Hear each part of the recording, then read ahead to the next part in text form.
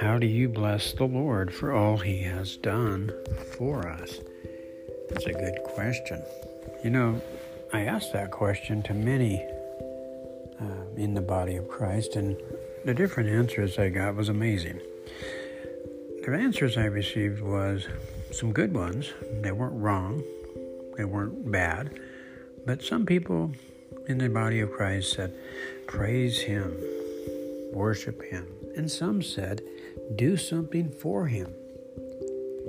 And so how would you bless the Lord for all He has done for you is the question. It might surprise us how we bless the Lord. Many of us, personally, I used to do for Him. I used to do for Jesus. And that's where a lot of legalism started, where I got on the to-do, and I tried to live the Christian life for Him. In fact, we joined ministries doing for Him, thinking that's how we bless Him for all He's done. That's how many ministries are started. But many will answer that question differently. I like the story of Martha and Mary when Jesus and the disciples come to Martha's house, and Mary, this sister of Martha, is there. And Martha gets busy working and serving, and she gets busy doing a lot of activity because the disciples are there, and so is Jesus. So she's excited. She's going to do something for the Lord. She wants to thank Him for all He has done by serving, doing something for Him. You see the picture there? And then Mary does something totally different. Instead of serving and doing something for Him for all He's done, what she does is she bows down at His knees as He's sitting down. He's been walking all day. He's tired. And He's sitting down. And what she does is she bows down in front of Him. And she doesn't lift a finger.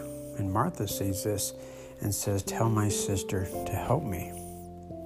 And Jesus says to Martha, Martha, Martha, you're so worried and concerned about so many things, but don't you see your sister Mary has chosen the better thing? How is Mary blessing the Lord for all He's about to do? Well, she's asking for more blessing on top of what He's going to accomplish. You see, and that's the picture. That's what builds Him up. That's grace.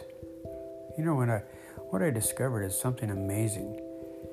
When David did something very similar, when he blessed the Lord for all he had done for the Lord, the Lord gave David mercy and favor and revealed revelation of His love to him. And yet David said, you know what? I'm going to bless you, Lord, for all you've done for me.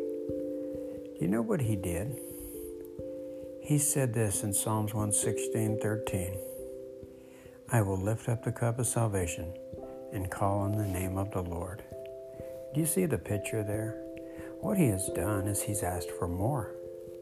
His cup is full, yet he's lifting it up and saying more. What is he asking for? How does the Lord respond to that?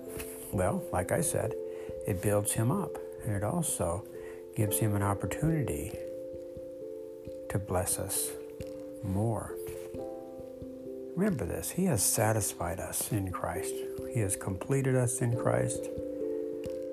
We are content in Christ, yet He blesses us more by flowing through us. So the result of letting the Lord bless us for all He's done, it builds Him up. That's grace, but it also gives Him the opportunity to flow through us now. Not just live in us, but flow through us. John 7:38 says this, whoever believes in me, Jesus says, as the scripture has said, rivers of living water will flow from within them. God bless.